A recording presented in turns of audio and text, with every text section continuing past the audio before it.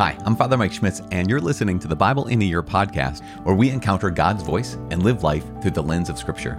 The Bible in a Year podcast is brought to you by Ascension. Using the Great Adventure Bible timeline, we'll read all the way from Genesis to Revelation, discovering how the story of salvation unfolds and how we fit into that story. This is day one, so let's get started. Couple reminders is that we're using the Bible translation of the Revised Standard Version Catholic Edition. That's the RSV CE. I'm using the Great Adventure Bible from Ascension. And if you're interested in getting the Bible reading plan that we're using, you can download the Catholic Bible in a Year reading plan by visiting ascensionpress.com/Bible in a Year. That's ascensionpress.com/Bible in a Year, all one word. The Bible reading plan is based off of the Great Adventure Bible timeline. And the Bible timeline, created by Jeff Cavins, covers the 14 narrative books of the Old Testament and the New Testament, so that you get the entire story of salvation in a really creative way. We're also including these supplemental books, or the non-narrative books, along the way with those 14 narrative books. So while you're hearing the story unfold and being unpacked and being proclaimed to you, you're also going to be getting, like, here's where those other books, those non-narrative books, fit in to the great story. You can subscribe at your podcast app, wherever you listen to podcasts. And you can also sign up for our email list by texting the word Catholic Bible, all one word, Catholic Bible, to the number 33777. Today, we will be reading from Genesis chapter 1 and Genesis chapter 2, the first two chapters of Genesis, as well as Psalm 19. As we launch into Genesis 1 and 2, we're going to hear both stories of creation. This is the early world period in the Great Adventure Bible timeline. And then Psalm 19, of course, is just this beautiful psalm of David on the creation of the world. Let's get started. Genesis chapter 1. In the beginning, God created the heavens and the earth. The earth was without form and void, and darkness was upon the face of the deep, and the Spirit of God was moving over the face of the waters.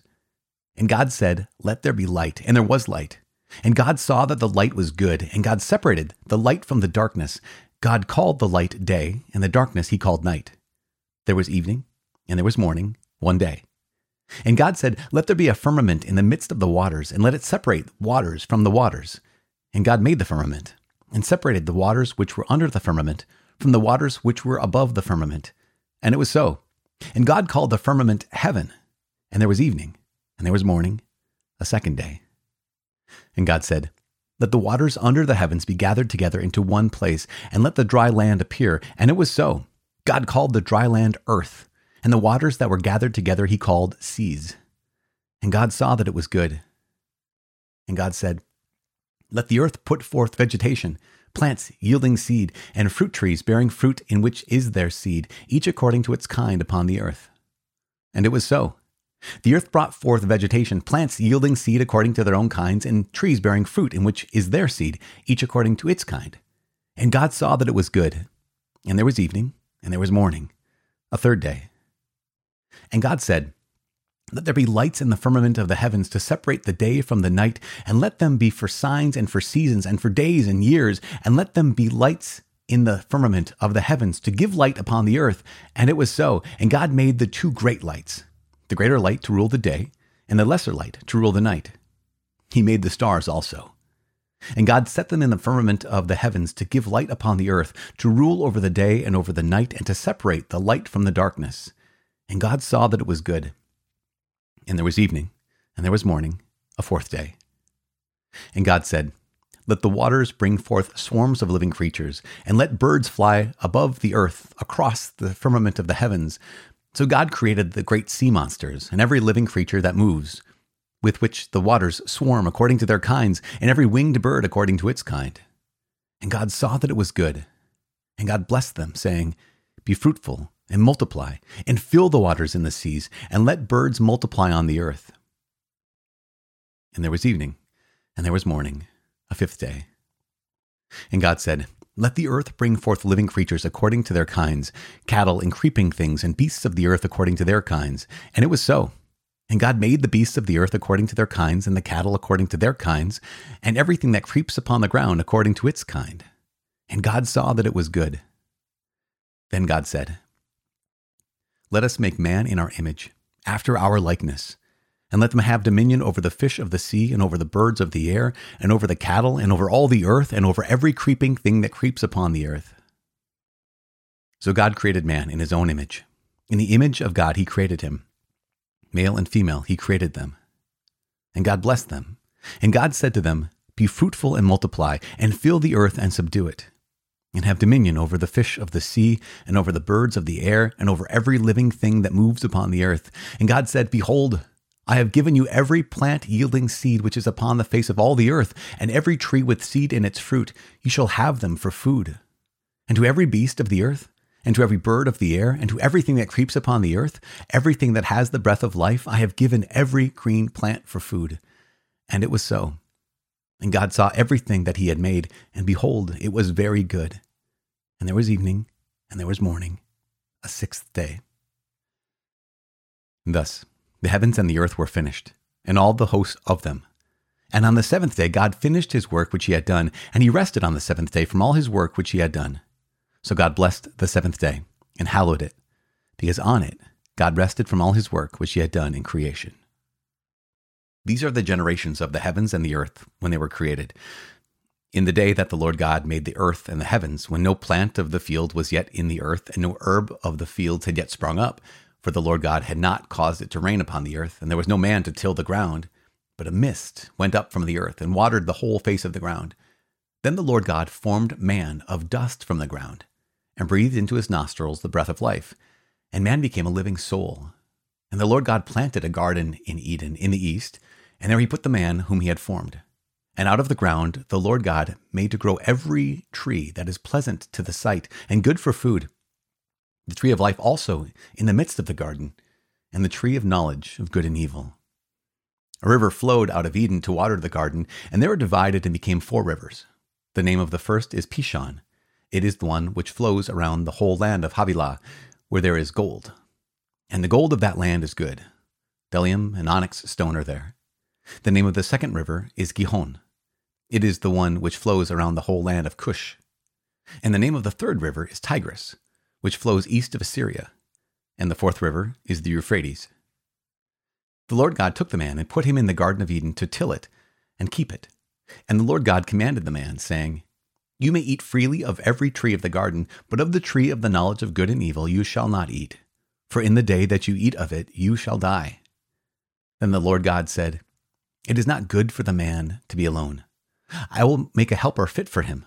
So out of the ground the Lord God formed every beast of the field and every bird of the air, and brought them to the man to see what he would call them. And whatever the man called every living creature, that was its name. The man gave names to all the cattle, and to all the birds of the air, and to every beast of the field. But for the man there was not found a helper fit for him. So the Lord God caused a deep sleep to fall upon the man, and while he slept, took one of his ribs, and closed up its place with flesh. And the rib which the Lord God had taken from the man, he made into a woman, and brought her to the man. Then the man said, "This at last is bone of my bones, and flesh of my flesh. She shall be called woman, because she was taken out of man. Therefore a man leaves his father and his mother, and clings to his wife, and they become one flesh. And the man and his wife were both naked, and were not ashamed."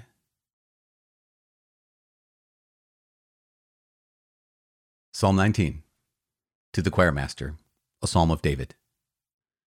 The heavens are telling the glory of God, and the firmament proclaims his handiwork.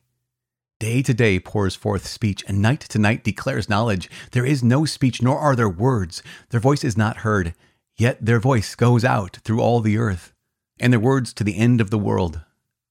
In them he has set a tent for the sun, which comes forth like a bridegroom leaving his chamber, and like a strong man runs its course with joy. Its rising is from the end of the heavens, and its circuit to the end of them, and there is nothing hid from its heat. The law of the Lord is perfect, reviving the soul. The testimony of the Lord is sure, making wise the simple. The precepts of the Lord are right, rejoicing the heart. The commandment of the Lord is pure, enlightening the eyes. The fear of the Lord is clean, enduring forever. The ordinances of the Lord are true and righteous altogether. More to be desired are they than gold, even much fine gold, sweeter also than honey in drippings of the honeycomb. Moreover, by them is thy servant warned. In keeping them there is great reward. But who can discern his errors? Clear thou me from hidden faults. Keep back thy servant also from presumptuous sins. Let them not have dominion over me, and then I shall be blameless and innocent of great transgression. Let the words of my mouth and the meditation of my heart be acceptable in thy sight, O Lord, my rock and my redeemer.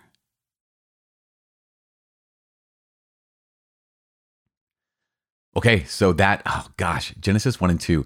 I don't think I can overemphasize the importance of Genesis chapter 1 and Genesis chapter 2, because if we get these two and tomorrow's chapters wrong, we're going to get the entire rest of the story wrong. In fact, the trajectory of the entire Bible, the entire story of salvation, in fact, the trajectory of Western civilization is based off of the uniqueness of these two chapters, chapter 1 and chapter 2. Now, I say unique, but you think like, wait a second, I remember hearing that there are other creation stories in the Middle East. There are other creation stories in Mesopotamia. There's other creation stories around the world, and you are absolutely correct.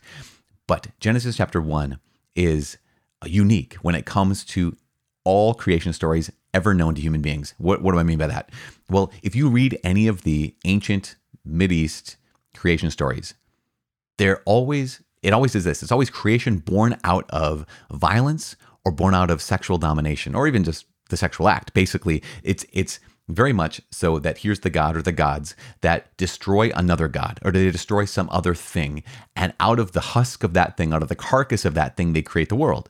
Or it's that one sexually dominates the other, or sexually manipulates the other, and they give birth to the world. And what we heard in Genesis chapter 1 is, in the beginning, God created, and that word created is the Hebrew word bara, or bara, I'm not sure, but it's B-A-R-A, and it basically is found nowhere else when it comes to, it means simply creation out of nothing, that he simply just created. And there's something that the Catechism says about this. It's actually, it's the prologue of the Catechism, because think about this, all the other creation stories, saying, how do we get to this planet? How do we get to exist rather than not exist?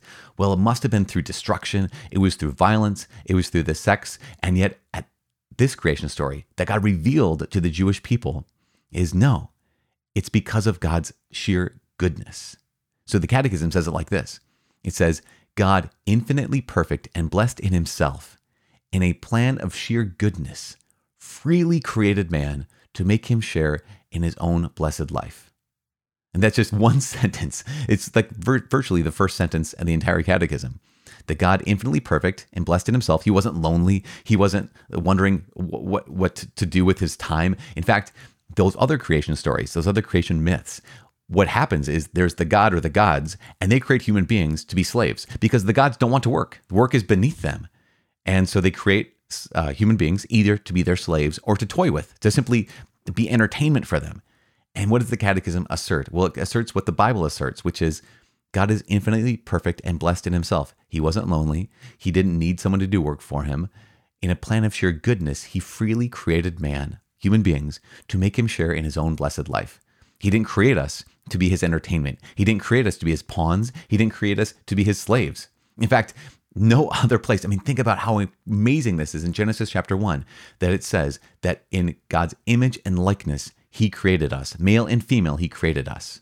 In his image and likeness. Do you know that there is literally no other religion, no other worldview that believes that all human beings are created in God's image and likeness, except for the Judeo-Christian worldview? Like, this is where that comes from. This is where the idea of human beings having dignity, this is where its source is. And that's why you cannot overemphasize the importance of Genesis 1 and Genesis chapter 2, because it establishes, where do human beings get their dignity? They don't get it from their strength. They don't get it from their own power or beauty or wisdom. We don't get it from government. We don't get it from any other source other than the fact that every human being is made in God's image and likeness, that both male and female are made in God's image and likeness. It is remarkable, and that we're created not to be his servants, but to participate, as it says in the Catechism, to share in his own blessed life. In fact, as I mentioned, in the other creation stories, the other creation myths, the gods create human beings, again, for entertainment, for sport, or for work, to be their slaves. And yet, what do we see in this first creation story? We see God working. God is a creator. And so when he puts man and woman in the garden, what does he have them do? He creates them for three purposes, at least three purposes. One is labor. Actually, work is, he puts man, before the fall, he puts man in the garden and says, go to work, till the soil, like have dominion over the animals. He says, part of what makes you like me is the fact that you can labor like me. Now, obviously, we're going to hear this later on, is that work gets distorted, work gets fallen because of the sin that's come into the world. But God's original intention for us, he made us for labor. He also made us for leisure. On the seventh day, God rested, and he commands us ultimately to rest like that, for labor, for leisure, and for love, as God makes it very clear in Genesis chapter 2. After creating Adam. Again, one of the things we know is that Genesis 1 and Genesis 2 are two different accounts of the same event, right? The God's creating the universe and human beings. Genesis chapter 1 is like this macro event, and Genesis chapter 2 is this micro event, like zooming in on the first man and the first woman. One of the things we recognize also, the macro event in Genesis chapter 1, is that it doesn't have to be taken literally or historically and literally. It did happen, but it is created and told in such a way that it is so deeply and profoundly poetic and revealing. So, for example, we have the days of creation, 6 days of creation. And we are not meant to take it literally. And we know this. Why? Because on day 1, God says, let there be light. And he separated the light from the darkness, and the light he called day, and the darkness he called night. But on day 4, God finally makes the sun and the stars and the moon. And so we realize that, wait a second, there wouldn't be day and night unless there was sun and stars and moon, unless there was a purpose for how the sacred author laid this out. So the first 3 days, there's light and darkness. Second days, there's water and sky. The third day, there is the separation between the water and the land. Well, then on day 4, you have the lights of the dome of the sky. You have the sun and stars and moon. And on day 5, you have the flying things and things in the sea. And day 6, you have all the things on the land, including human beings. What the author is pointing out is, okay, day 1 is light, and day 3 is the what rules the light and darkness. Day 2 is the water and the sky, and day 5 is what rules the water and the sky, the flying things and the swimming things. Day 3 is what's on land, as the land's made, and day 6 is what rules the land. It's not only the wild beasts, but the humanity, male and female, that has dominion, has been given dominion over all that's on the land. And so you see that this is not meant to be taken literally, but meant to be taken truthfully and poetically. As I said, the macro perspective of Genesis 1 also meets the micro perspective of Genesis 2. That God made human beings for labor, for leisure, and then in Genesis 2 we see for love. As God says, it's not good for the man to be alone. I'll make it a suitable helpmate for him. And just recognizing how deeply profound this is. The term helpmate that God uses is the term ezer kenegdo. And it does not mean that the woman is lower, just a helpmate, that sense of give me a sandwich, kind of that joke that's floating around there. But it means something more profound. In fact, I believe something like this, that the term ezer, or the helper, is used 21 times in the Old Testament, and 19 of those times it's used in reference to God, that God is my helper. And so when God creates Eve, he's not creating someone who's substandard or beneath Adam. In fact, I've shared this poem before many, many times, but at one point when I was growing up, we had an Atari, the gaming system, and I had older siblings, so I never got to play the Atari. I just got to watch them play the Atari. But next to the TV that they had the Atari hooked up to was a plaque that my mom had just put there. And the plaque had these words. It said, when God took Eve from Adam, he did not take her from his head to lord it over him, nor from his foot to be walked upon by him.